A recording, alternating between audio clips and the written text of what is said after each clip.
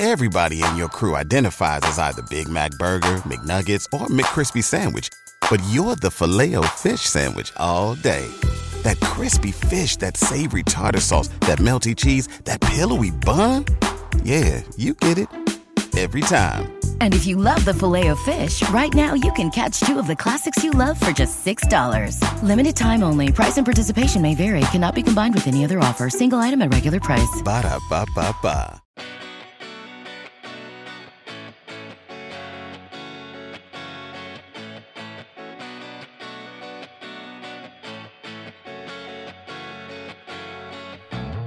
Alrighty, welcome to the Celtics Lab podcast. I'm your host, Cameron Five. I'm joined by Alex Goldberg. Dr. Justin Quinn has the day off.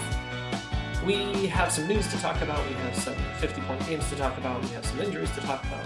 But more importantly, we have a rematch against the Golden State Warriors to talk about. So to do exactly that, we welcome in Tommy Call of Warriors Wire. Tommy, how are you? Not too bad, guys. Just wrapping up a Monday. Excited to talk a little hoops with you guys. Thanks for having me on. Yeah, for sure. I mean, this game is one of the biggest on the calendar, and not only are we colleagues, but there are very few people covering the Warriors as well as you, Tommy. So thank you. What we're going to do is we are going to hop right into the lab and talk about this Warriors-Celtics game, which is slated for this Thursday. But first, Alex, you play bass for Divine Sweater. Divine Sweater plays our intro music. You have a new song out that I got to hear about, or I got to listen to, rather, and you've got some shows coming up, so plug it really quick. Absolutely. So in about 27 minutes, you are going to see the YouTube video available for the latest Divine Sweater single, All the Way Back. And then it will be released on every streaming platform at midnight. So in 3.5 hours, give or take. And if you like the single, if you enjoy listening to the intro music and you enjoy all things Divine Sweater, good news, particularly if you live in New York City or Boston. We have a show this coming weekend in New York City, and then we have a show in Boston the following weekend at O'Brien's Pub in Allston. To purchase tickets and learn more, visit Divine Sweater on any social media app or check out our website at divinesweater.com.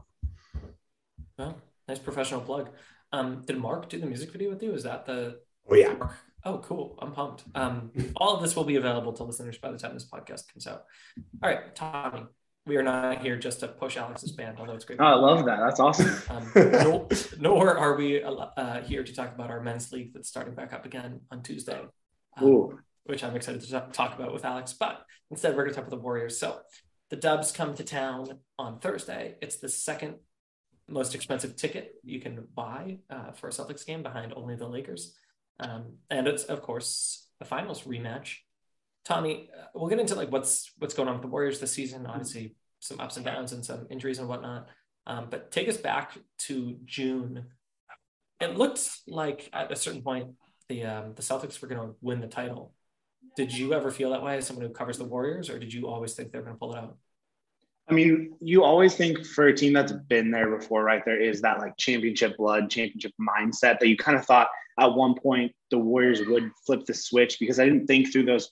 When the Celtics took control, it seemed like the Warriors were kind of like not at their peak. They weren't ready to take that step. And then obviously what happened in Boston with that Steph Curry kind of signature game really seemed to kind of, that was when you went like, okay, they're here. Because those first couple games, just even when the game they won, it was a slugfest type of thing. So, I mean, the way the Celtics came out, it was scary, but I always kind of had a little bit in the back of my head thinking the Warriors are going to at least fight back a bit at some point. And obviously what happened in Boston happened, and it seemed to kind of obviously really swing the series.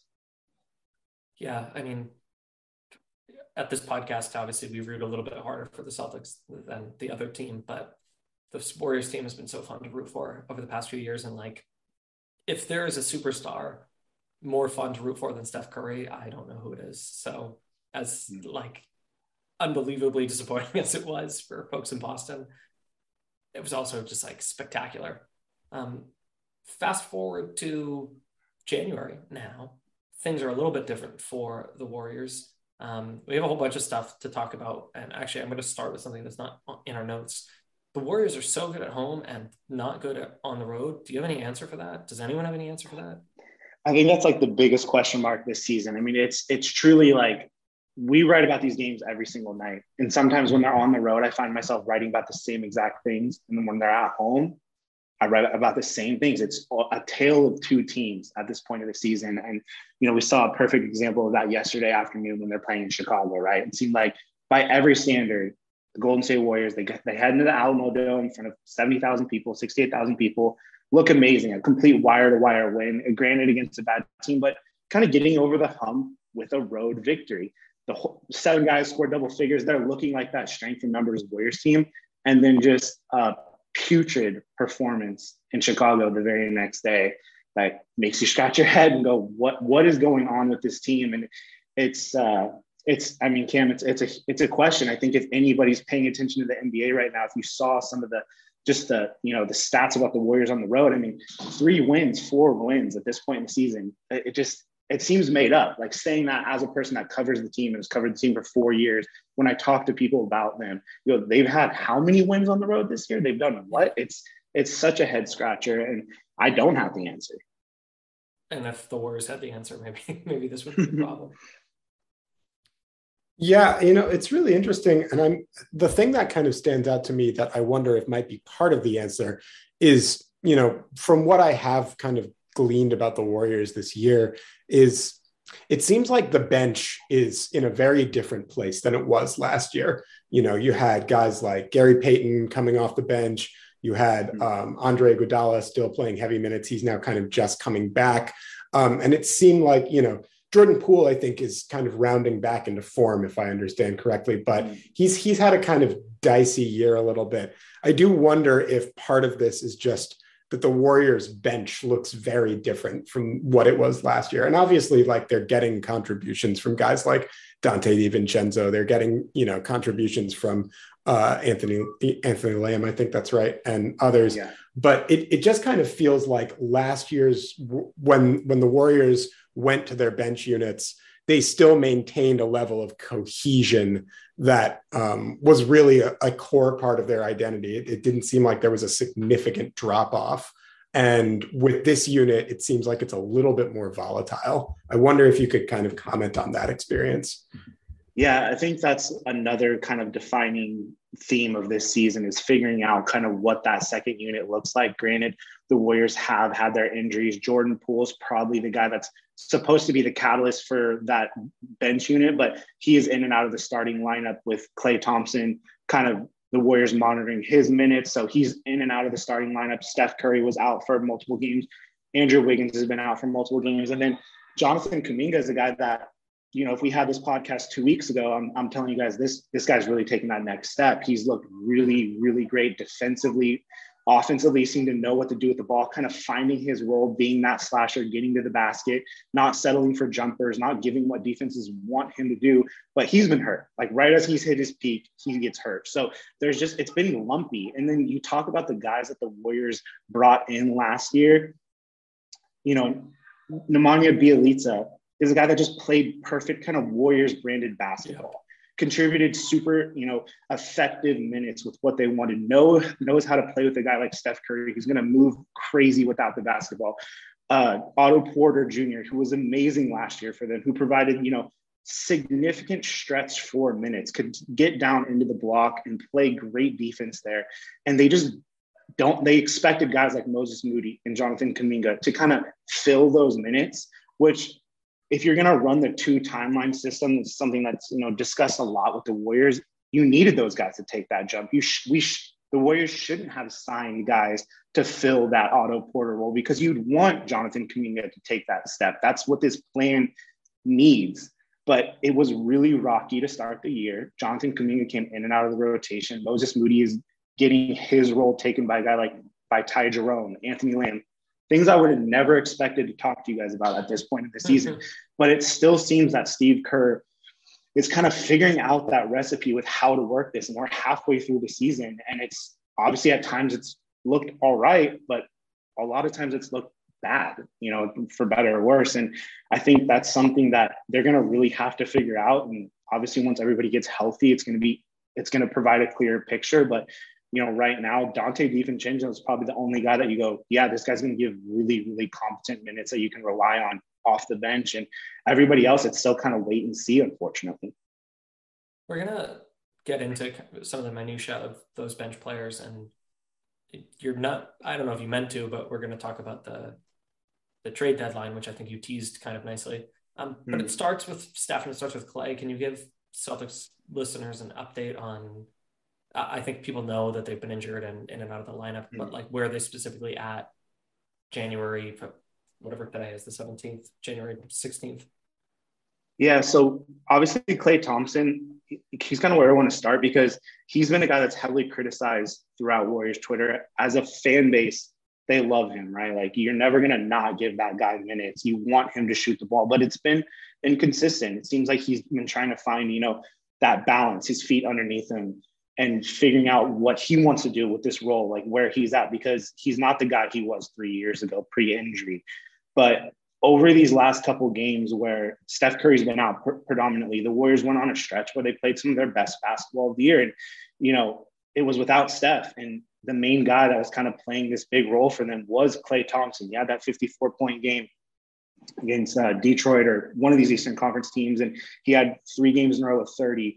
He, in a ugly loss, he was the catalyst on offense. He seems to be the guy that's trying every night. Like that's the thing that with this veteran team is sometimes it's been a little bit, the efforts haven't been there. I would say it's been a little, sloppy.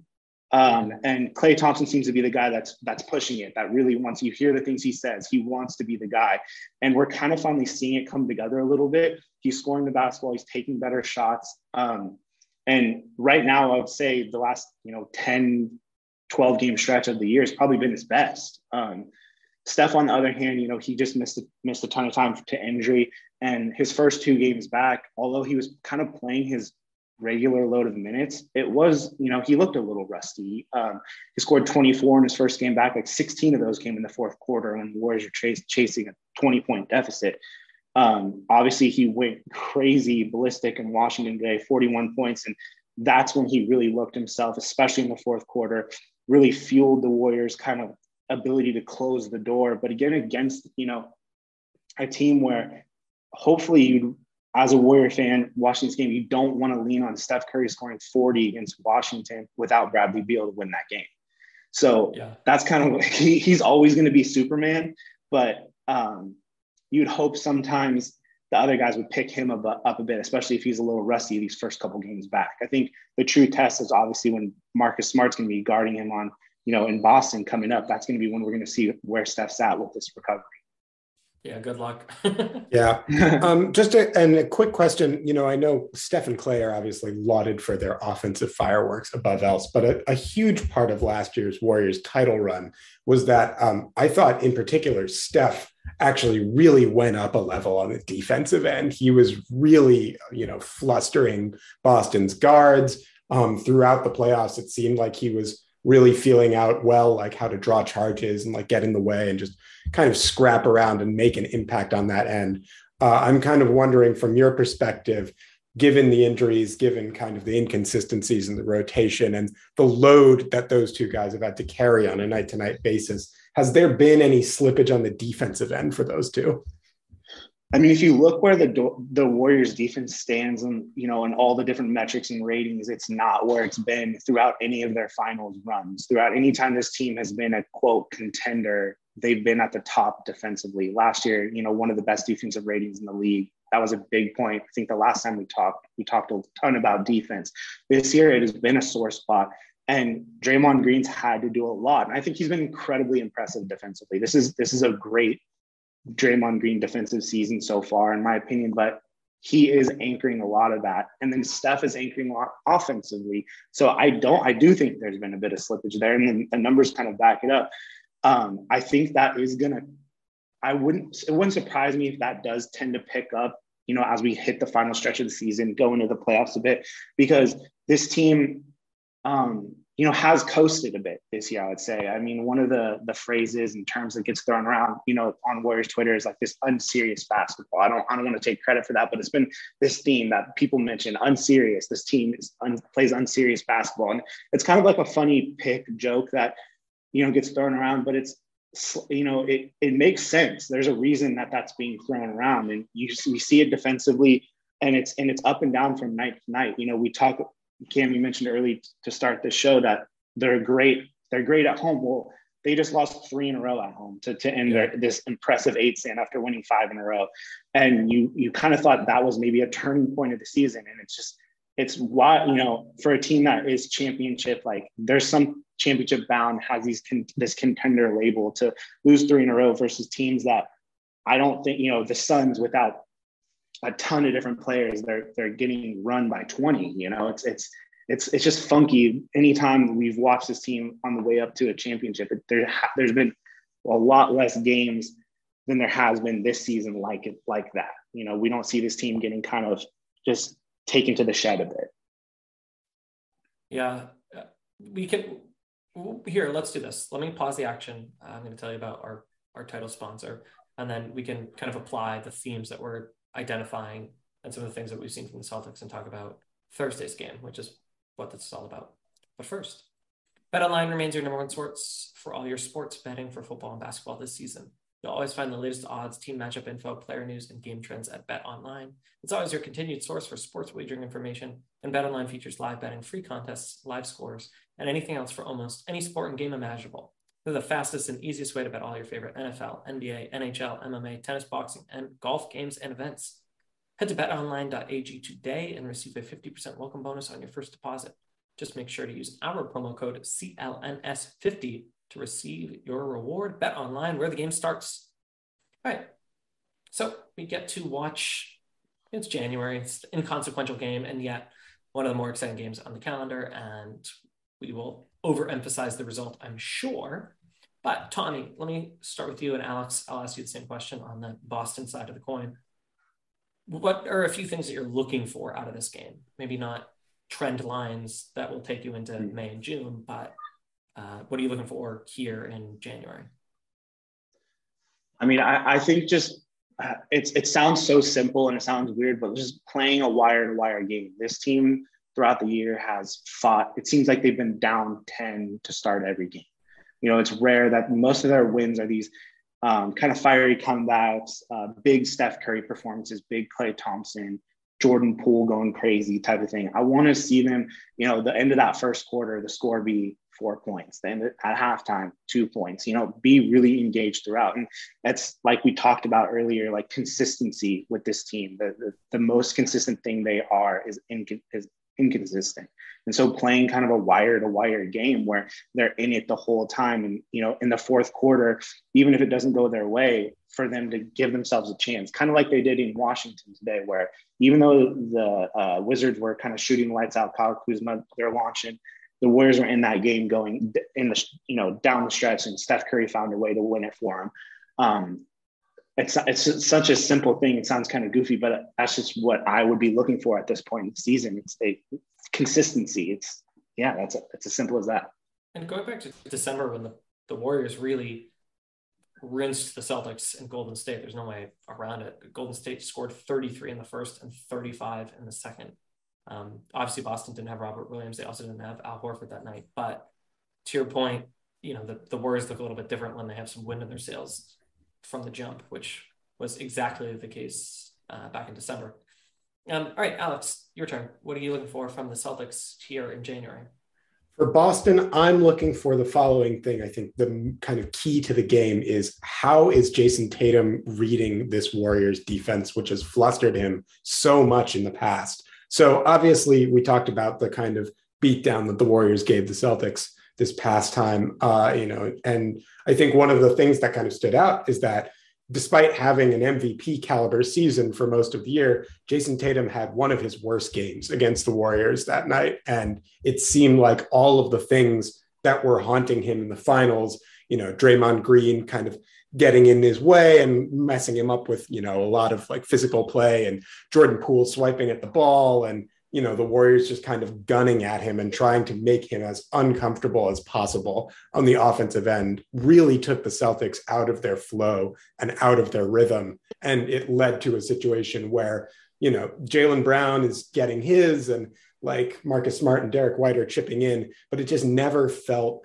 cohesive. It never felt like the flow that the Celtics have been so good in kind of rocking with in this past run of games. So for me, my big thing is I want to see if Jayson Tatum is making progress in breaking down some of the stuff that the Warriors are going to throw at him on the defensive end. It seems like, he's really got to play a patient and methodical game, and he's got to see kind of what reads Golden State is throwing at him and just like make the right play, not try and force the issue, kind of take what comes to him. And part of that might be playing into the Warriors game plan a little bit. But at the same time, we've seen what happens when Tatum gets flustered and frustrated with this Warriors defense. It can lead to inefficient shots, turnovers, kind of dogging it on the defensive end himself. I think that's the singular key factor to this rematch. And certainly given how the Celtics have been playing and Jayson Tatum's been playing the past few games. Tommy, Thursday is but one result in a long season, but we've already identified that, the overall story for the Warriors this season is probably more frustrating than enjoyable. Where are you at with the trade deadline, and what's the smoke around Golden State? And do you think there will be a trade fire? It's interesting because, going into last year, even prior to the championship run, and I mentioned it earlier, is the idea of the two timelines. And guys like Jonathan Kuminga specifically, I just wouldn't want to see traded. I think he's incredibly valuable. What he's shown defensively this year, even glimpses of it, has looked incredibly impressive. And I think he can at some point put it together offensively too. He's shown glimpses of that. So I would take him off the table. I mean, I don't know what package you include him in. And then there's a guy like Moses Moody, and Moses Moody is getting, minutes in the Western Conference Finals against Luka Doncic and the Dallas Mavericks. And then this year is playing behind Ty Jerome. And that's just something I wouldn't imagine him saying. And I like Moses Moody. And I think, the glimpses that he's shown throughout his career, a year and a half in the league has been fairly impressive too. But it seems like Steve Kerr is not ready to kind of give the keys to him. The trust is not there yet. It's very up and down. And so basically what I'm getting at, I don't even want to include James Wiseman in that because we haven't seen a ton of him. It's such a mystery with him. Because I'm not ready to kind of hit reset on that yet either. But these guys were all drafted high and so highly touted that it seems like internally within the Warriors that it would take a lot, a big name to kind of get rid of one of these guys that they've invested so much in. Because, if we were doing this podcast a couple of years ago, and like, hey, are the Warriors going to trade that number 2 overall pick to land a guy? And they went with the option to draft them. They used those 2 lottery picks to draft guys when there were veterans on the table. So now they're going to blow that up to trade for a guy like Alex Caruso, Podol in San Antonio. It doesn't seem, kind of worth it to me personally, because I want to see these guys develop. And I don't think, then you got to start to go, is that jeopardizing Steph Curry's, ability to win another championship? Is that shrinking his window to an extent? Mm-hmm. And it's such a tough thing, but the Warriors signed up for this, and to kind of blow it up at one trade deadline to go, okay, now we're going to go veteran heavy. We're going to go all in and push our chips. Well, they've had 2 years to kind of debate that. And at every turn it's been, no, we're going to still roll with the young guys. So to me, it would be a surprise, in my opinion, to see them kind of dish one of these guys via trade. As much as I love the trade simulators and writing all these trade prediction stories, as fun as it is to talk about, it doesn't seem realistic yet for me, but we'll see. I mean, you never know with the NBA. Yeah, the Celtics are kind of in the same way. I don't think the straits are as dire, but we would want to, or at least I think I most want to see the Celtics make a big trade, and you can put the salary together and you can look at the picks. I don't really know who's out there. Like, I don't really know what the move would be. And granted, I haven't spent as much time kind of daydreaming on behalf of the Warriors about this, but probably there are upgrades, but like whether or not they're massive upgrades is unclear to me. And then otherwise, are you saving your nose to spite your face, or vice versa? it's interesting though, because like the West is so crowded that you could kind of make a case either direction. You could say like, oh, any team is one move away, or you could say that like, so long as the Warriors get invited to the dance, they have a good shot. And at this point, it looks like they'll make it to the postseason in some capacity or another. Fans are finicky. Do you think that, either ownership or the front office feels pressure to make a move or pressure to not blow a Steph season or anything like that? Or do you think that their MO is patience?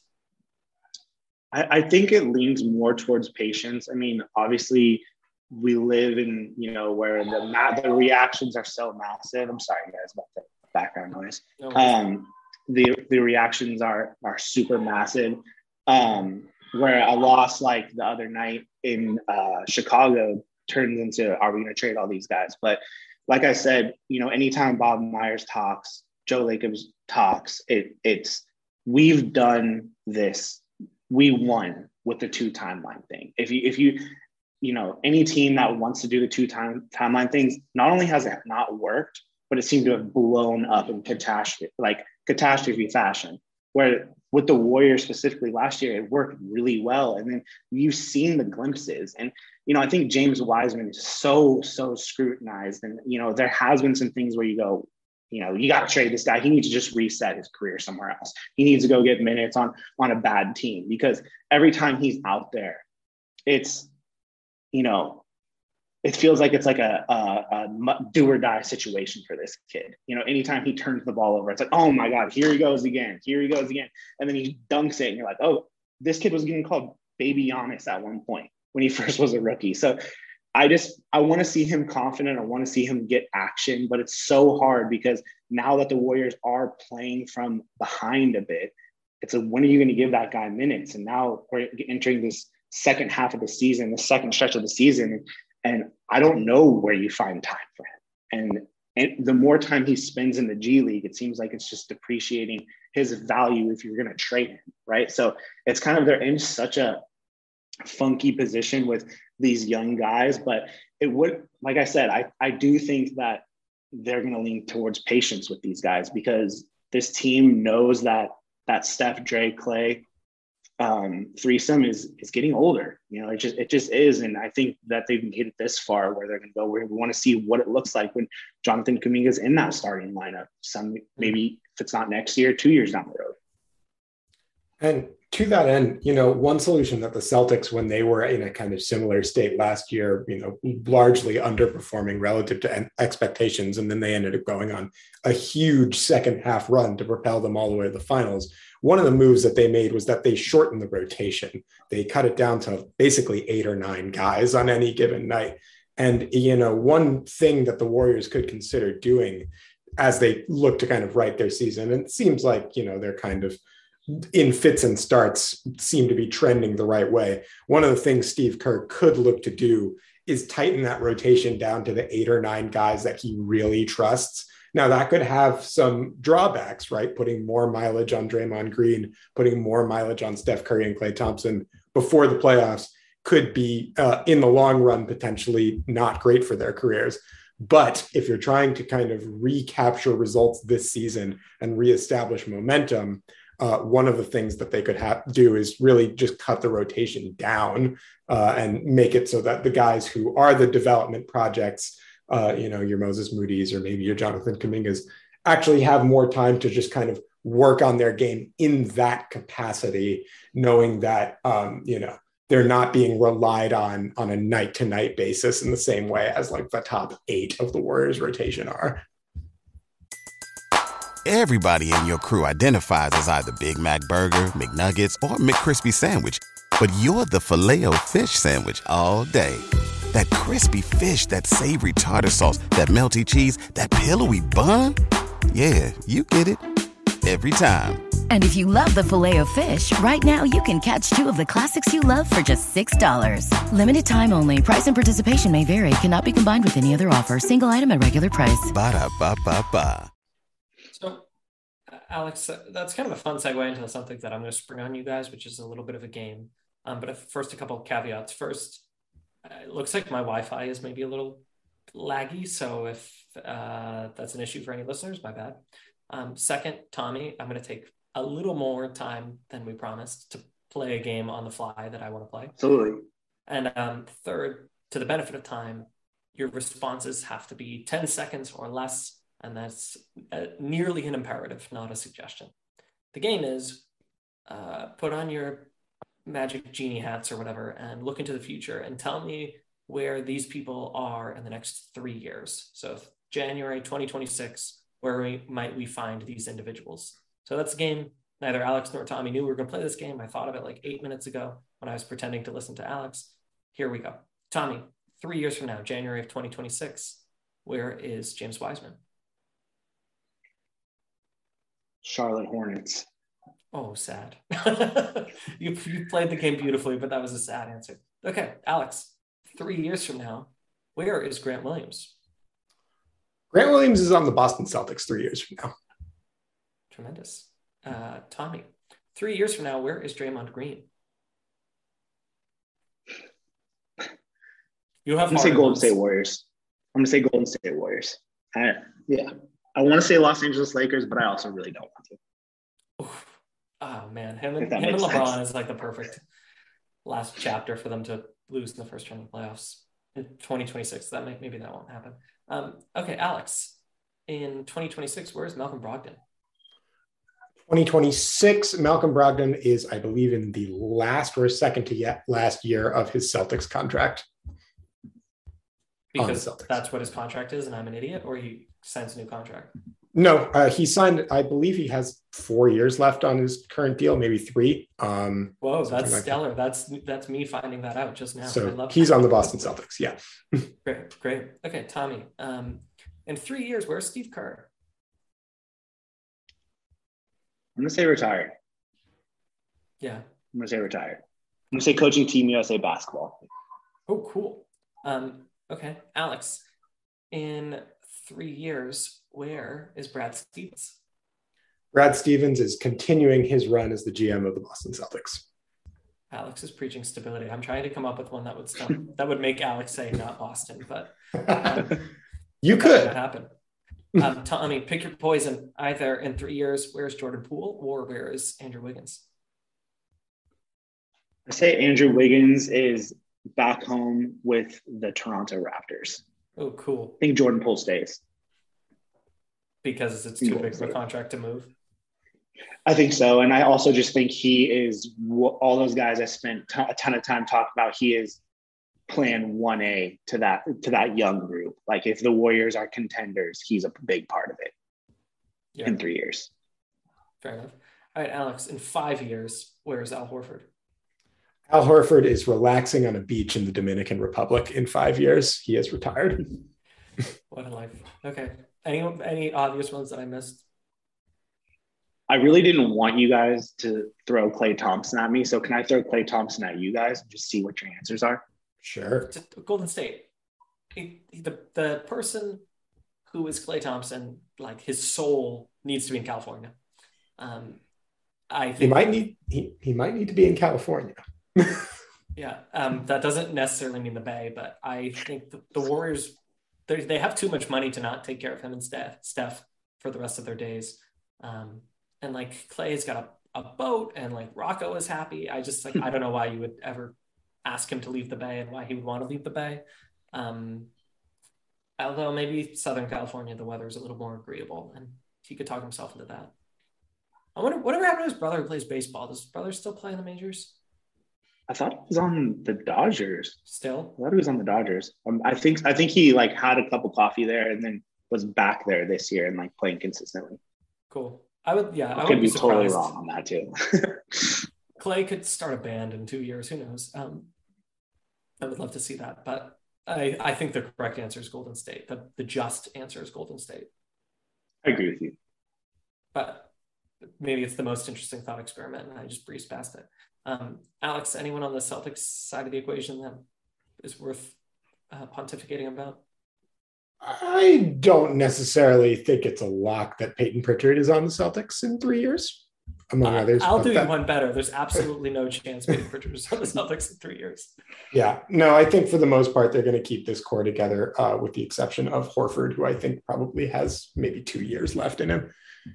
Cool. Well, on that happy note, Tommy of Warriors Wire, the sister site of Celtics Wire, thank you for stopping by and give us a score prediction for Thursday, just because.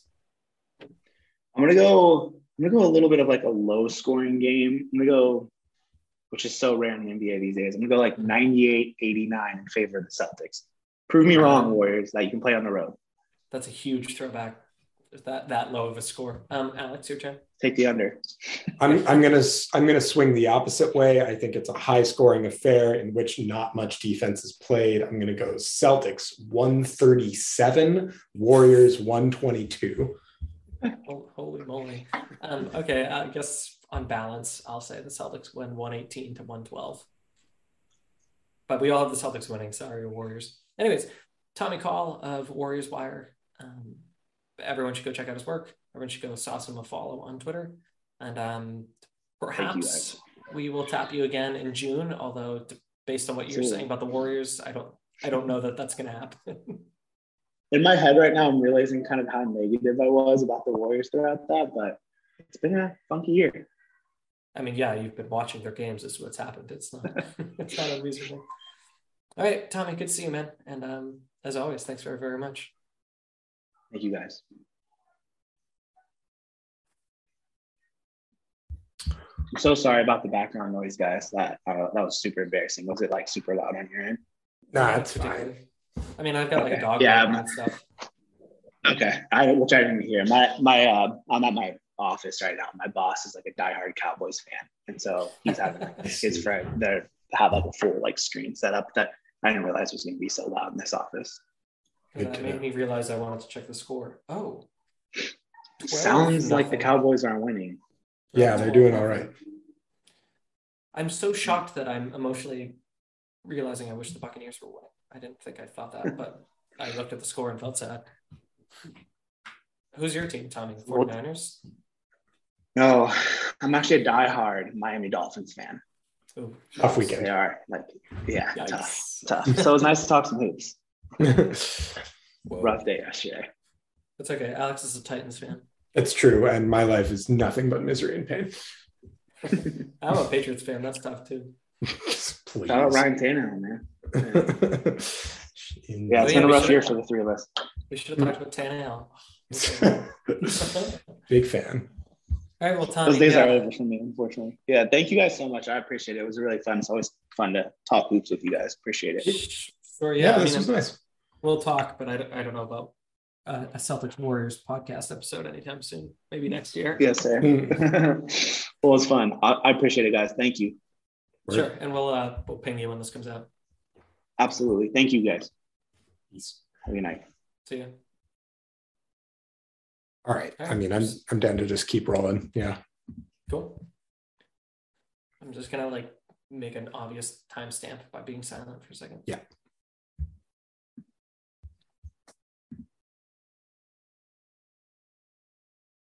Okay. Thanks very much, Tommy. Tommy Call of Warriors Wire, my colleague over at USA Today, SMG. What we're going to do now is we're going to talk about the news, what we normally do at the top. And Alex, the news is awesome. It's awesome. That's correct. Today's game was awesome. For those of listeners who don't know, the Celtics played the Hornets again the second time this weekend. The second time they kind of looked sloppy for most of the game, which we could talk about. But when the final horn sounded, Jason Tatum had 51 points, 9 rebounds, 5 assists, on unbelievable shooting splits, 65, 58, 100. Just like spectacular Tatum performance. Some of the threes that he was knocking in were just like, first of all, preposterous. But second of all, we've talked about this before, Jason Tatum just does such a good looking jump shot. And when it's rolling, it's the best looking thing in the league, I feel like.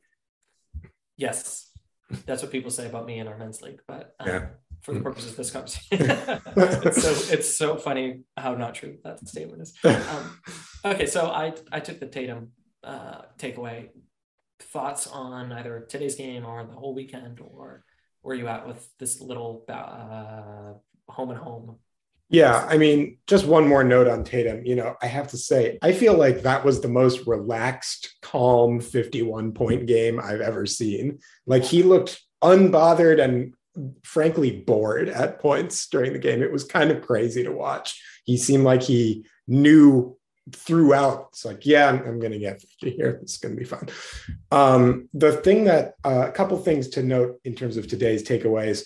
One, it seems like the chemistry with Robert Williams is improving a lot for Jayson Tatum in particular, but also really for the team as a whole. It just seems like they're getting a much more comfortable feel with him, a couple of weeks after his return from injury, almost a month now, it seems like. But he's looking a lot more comfortable out there, and the team is doing a better job of finding him and putting him in spots where he can be productive.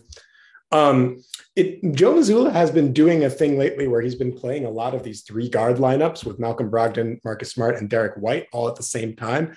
And those lineups have largely been working pretty well, particularly when they're paired with Tatum and Luke Cornett, of all people. It seems like those lineups have been flustering opponents, and there's a real speed and skill element to that lineup that is paying some dividends. So I'm keeping my eye on that. I want to swing this question to you, Cam.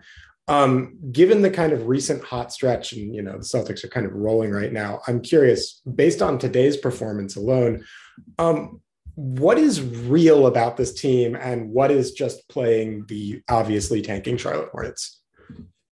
Well, what's funny is I thought you were going to ask me about Peyton Pritchard, which the peek behind the curtain is you and I think that the Celtics should trade him, and Justin doesn't. I think that's right. And so the default position of the Celtics podcast is that the Celtics should not trade Peyton Pritchard, but well, let's get into it. What's real and what's not? Man, I hope what's not real is that the Celtics are quite lazy and playing with their food. But yeah. Going back to last season, that's just like a pretty consistent theme that it's unreasonable to expect that this is one of the greats, right? That like this is one of those Warrior teams, that this is one of the big 3 Celtics teams. Like, it's not reasonable to expect them to win every game by 20 points per wire. And yet, to win a title, let alone multiple titles, suggests that you are among the greats. And even though the Celtics are, we have it written down, back to number 1 on offense, number 8 in defense, and they have the number 1 net rating, they don't always play like unbelievable juggernauts. They do in bits and spurts, they do when it's humming, but they also look asleep at the wheel often. And twice they were down 16 on Saturday against the Hornets. They gave up a 19-point lead or a 16-point lead or something like that today on Monday. They have no business ever not being way better than the Hornets, and they allow themselves to be. So not the fun answer you were looking for, but I sort of think that is real. I sort of think that the vulnerabilities of the Celtics that we saw last season and that we've sometimes seen this season aren't going away anytime soon. I guess we can pathologize it a little bit, but I think that's real. I also think it's real that Jayson Tatum is the best player on the floor in 95 to 99% of basketball games. And that is a stabilizing force to the problem that I just identified, but it's also amazing. It's interesting that you say that, because I think those issues are true. Like, I think this Celtics team doesn't strike me as like a historically dominant team that is just going to run over everybody they're playing. But the flip side to that is they are on a 7-game win streak, and like they give up these leads, but then they end up winning comfortably by 12 to 15 points, it seems like, on most nights. Yeah. And the other thing that I would swing to you is that you don't necessarily have to be that dominant team to win a title. We've seen it before in the past. Like, I think of like the 2019 Toronto Raptors, who admittedly got a little lucky on their run, but at no point did we ever really think, wow, the Raptors are just like running over the league. They're absolutely dominating everybody in their path. They were good. They were consistent. They just like developed quality winning habits. But they never struck me as like a juggernaut in the way that some of like the Warriors teams or the heyday Heat teams have been, or another Kawhi Leonard team. The 2014 Spurs, similar deal where, they were consistently winning games and ended up having a great record and a dominant playoff run. But it never felt like the Spurs were like locked in, destined to win the title that year. They were good. They were playing well, and they kind of caught fire in the postseason. So I don't think it's necessarily like you have to have that. It would certainly be reassuring, though. I guess the flip side of that is every game now, it's like, well, Jason Tatum just passed John Havlicek in this statistic, or Jason Tatum and Jaylen Brown just scored like 6,000 points, like more than Shaq and Kobe did. Like the historical comps and the little, statistical factoids that pop out suggest that like there's unbelievable greatness afoot. Like that it's not the 2004 Pistons or some of the examples you offered that like with a little bit of elbow grease and luck, they can back their way into the finals. It's like when this team is clicking, it's like, it's not like something we've seen in Boston, certainly, but in basketball sometimes. It's just like unbelievable dominance. So to go from, I know Brown is out, Brown has an injury, but like to go from the top duo in basketball, like ostensibly recent basketball history, to, oh no, the Hornets are just like spanking you on NBA TV is not an expected up and down part of a championship season for me. It's like a little too down, but I see your point. Like, I don't disagree that, like, basically what I'm saying is it's an unreasonable expectation for them to be great all the time. It's just that like when they're great, they're so dang good. That's true. I do also just want to throw one more wrinkle before we move on from this piece, which is that we are witnessing this season in particular an unprecedented offensive explosion across the league. Like, people are just regularly hanging up, 40, 50, 60 point games. And it seems like in particular by removing the take foul and kind of adjusting the sliders a little bit to make defense even harder. The kind of way of the NBA now is you just have to score crazy margins every night to win. And so part of the kind of statistical anomaly of like, why are the Celtics, absolutely looking dominant at times, but also giving up 16-point leads to the Hornets might just be that the reality of the NBA is such that no lead is ever truly safe and teams can just give up massive runs basically whenever and still win games comfortably by 20 points. I mean, I guess that both is reassuring and not, because this is not a novel point and I still have your copy of Sprawl Ball that I need to get back to you. The introduction of this volume of 3-point shooting allows for just that much more variance. Again, that's not a new point. But part of me does, and I almost said this when Tommy was talking, so I'll peek behind a different curtain, is that, when I write post-game stuff, I write like little subheadings, and I keep realizing that I want to write something about living by the three, dying by the three, and that I've already used that subhead because it'll auto-populate, because I keep telling the same story, which is like, oh, the Celtics got lucky from three, or the Celtics were doomed from three. And that is like an interesting element to this, is that a la, a James Harden Rockets team, a huge part of the Celtics' success is predicated on something that's not necessarily fluky, but like when it's bad, it's bad. More often than not, the Celtics shooting is good, but like, could the Celtics shooting not show up in 2 or 3 straight postseason games and wrap the season? Yeah, big time. Speaking of which, Sam Hauser came crashing back to earth. It's not like specifically on the agenda for us, but let's just like talk about the second half of the Celtics bench. Robert Williams nominally as a bench player, playing phenomenal. I don't think that's going to be the case for long, though, to be honest. But just for the sake of moving past him. Same with Brogdon. Brogdon, phenomenal. Grant Williams, phenomenal, even if he doesn't always stuff the stat sheet. Go pound sand if you disagree. But Hauser, my favorite Celtic in a long time, Luke Cornett and Peyton Pritchard. With trade season coming up, and granted that's not a lot of salary to patch together, where are you at with those 3 guys or any of the other more like role players on the Celtics roster? I mean, I've consistently said throughout this year that for cap reasons, I think it's going to be really difficult for the Celtics to make a high impact trade at the deadline. I would be much more leaning towards the buyout market if I'm looking to fill one of those spots. And I do think that Brad Stevens and the Celtics will take a hard look at that, particularly if there are decent vet role player cast-offs from obviously tanking teams that are looking to play for contenders and reestablish their values. I don't think any of those guys' rotation spots are safe by any means. Like, I think there's definitely a world where Brad Stevens looks at the end of the bench and says, we need one more guy. We need one more, kind of vet role player who can come in and we can rely on for a solid 12 minutes here.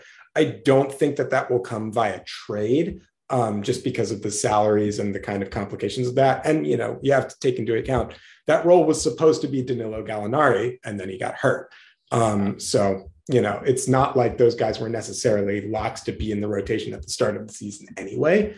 I do think that one thing to keep an eye on is that Joe Mazzulla has been experimenting with Justin Jackson a little bit. I don't know that anything is necessarily going to come of that. He's obviously been a G League guy for a while now and hasn't really stuck as an NBA player. But speaking purely from a kind of physical perspective, Justin Jackson has a little bit more of an NBA body than Sam Hauser or Luke Cornett, and a little bit more athleticism to his game.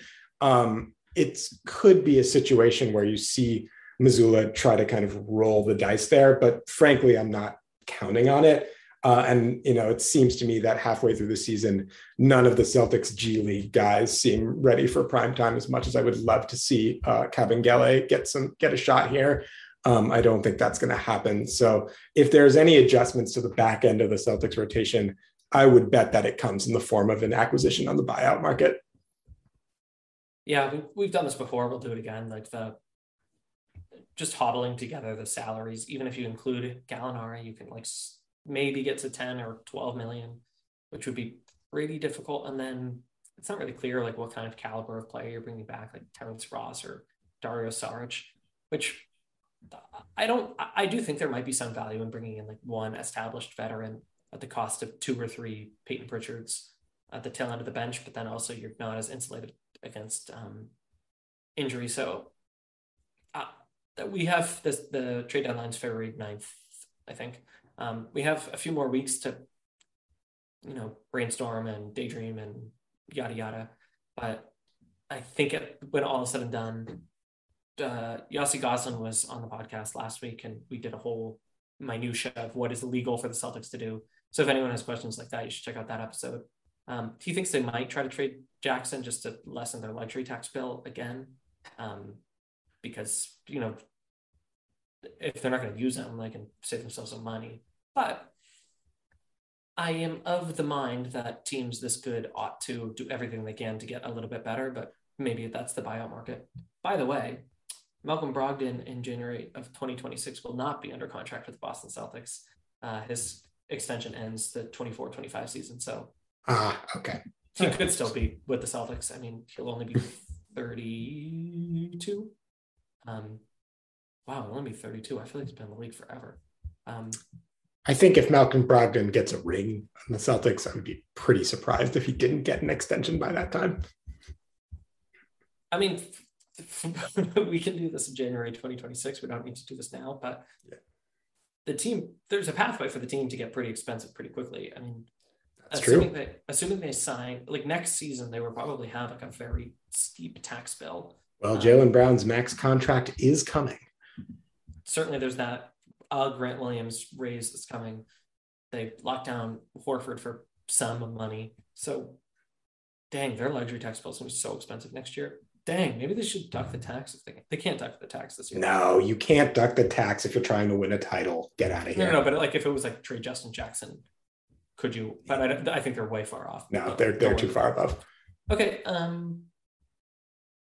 let's end with the 3-point contest thing, because that's so surprising to me that Tatum is invited. Do we know that he accepted? We do not know at this time whether he's accepted or not. It does seem like the kind of thing that Jason Tatum would do. He's typically participated in kind of skills challenge. Obviously, he won the skills challenge back in 2019 on that ridiculous half-court buzzer beater. He's done All-Star Weekend stuff in the past, so I wouldn't be shocked if he does take it. I am a little shocked that he was offered that. Tatum has obviously today, he has moments where he looks like he's completely on fire from deep, but it's not like he's been a consistently great 3-point shooter this entire year. It's a little strange to me, but hey, I'm for it. Whatever. Is this correct? Malcolm Brogdon is 4th and Al Horford is 6th in 3-point percentage this season. So this is the thing. Multiple Celtics players are better 3-point shooters by percentage than Jason Tatum. Now, part of it is that Jason Tatum's shot volume is like 20 times those other guys. And the amount of attention he receives. But yeah, Grant Williams is, let's do it.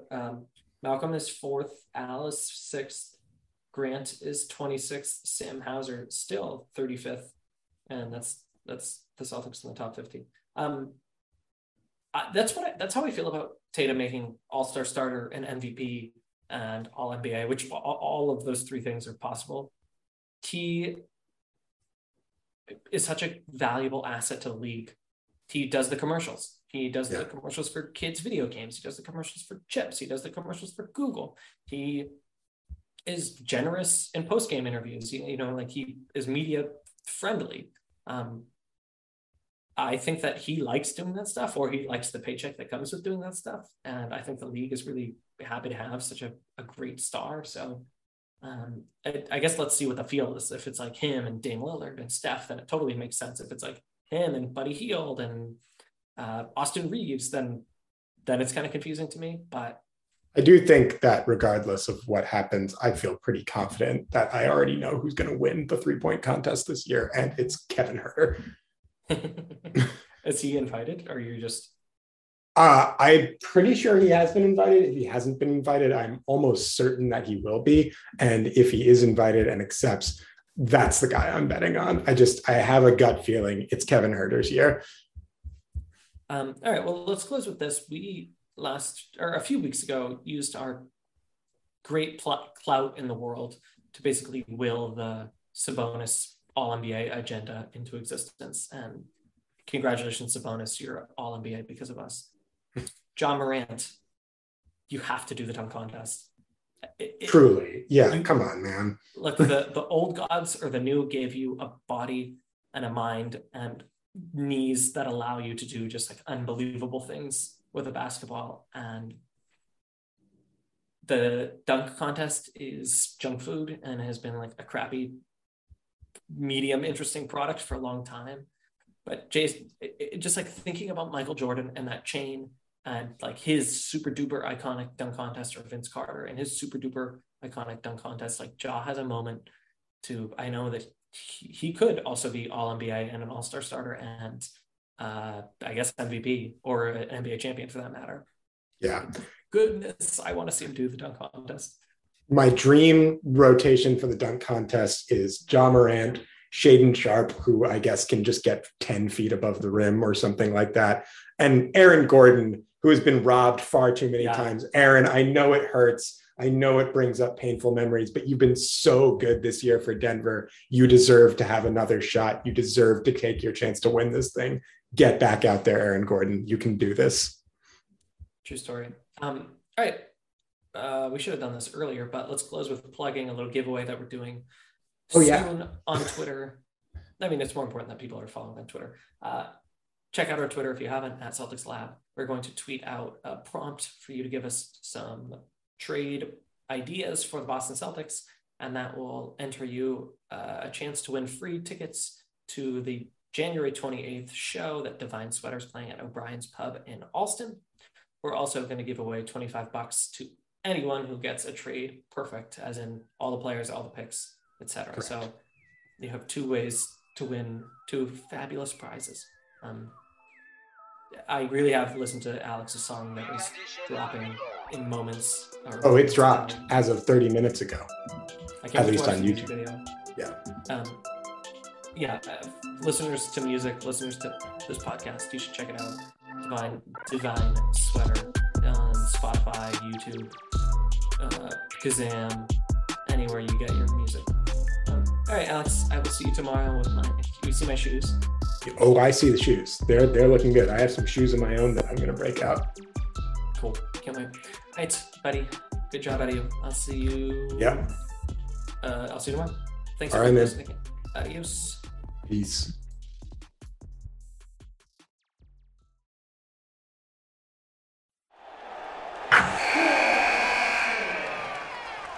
Wilson, you sent the game-winning email at the buzzer, avoiding a 4:55 meeting on everyone's calendar. How did you do it? I got a huge assist from Grammarly, an AI writing partner that helped me make my point. 96% of Grammarly users say that it helps them craft more impactful writing. Would you agree? Grammarly helped adjust my tone to navigate tough work conversations. And it works everywhere I write, so I can quickly communicate effectively. Your teammate used Grammarly to summarize an important document, making a 3-pointer. How did he do it? It only took one click. When everyone uses Grammarly, everything just makes sense. You made an incredible slam dunk to end the game. The meeting was canceled, and your team will go home champions. Go to Grammarly.com/podcast to download it for free. That's Grammarly.com/podcast. Easier said, done. Everybody in your crew identifies as either Big Mac Burger, McNuggets, or McCrispy Sandwich. But you're the Filet-O-Fish Sandwich all day. That crispy fish, that savory tartar sauce, that melty cheese, that pillowy bun. Yeah, you get it. Every time. And if you love the Filet-O-Fish, right now you can catch 2 of the classics you love for just $6. Limited time only. Price and participation may vary. Cannot be combined with any other offer. Single item at regular price. Ba-da-ba-ba-ba.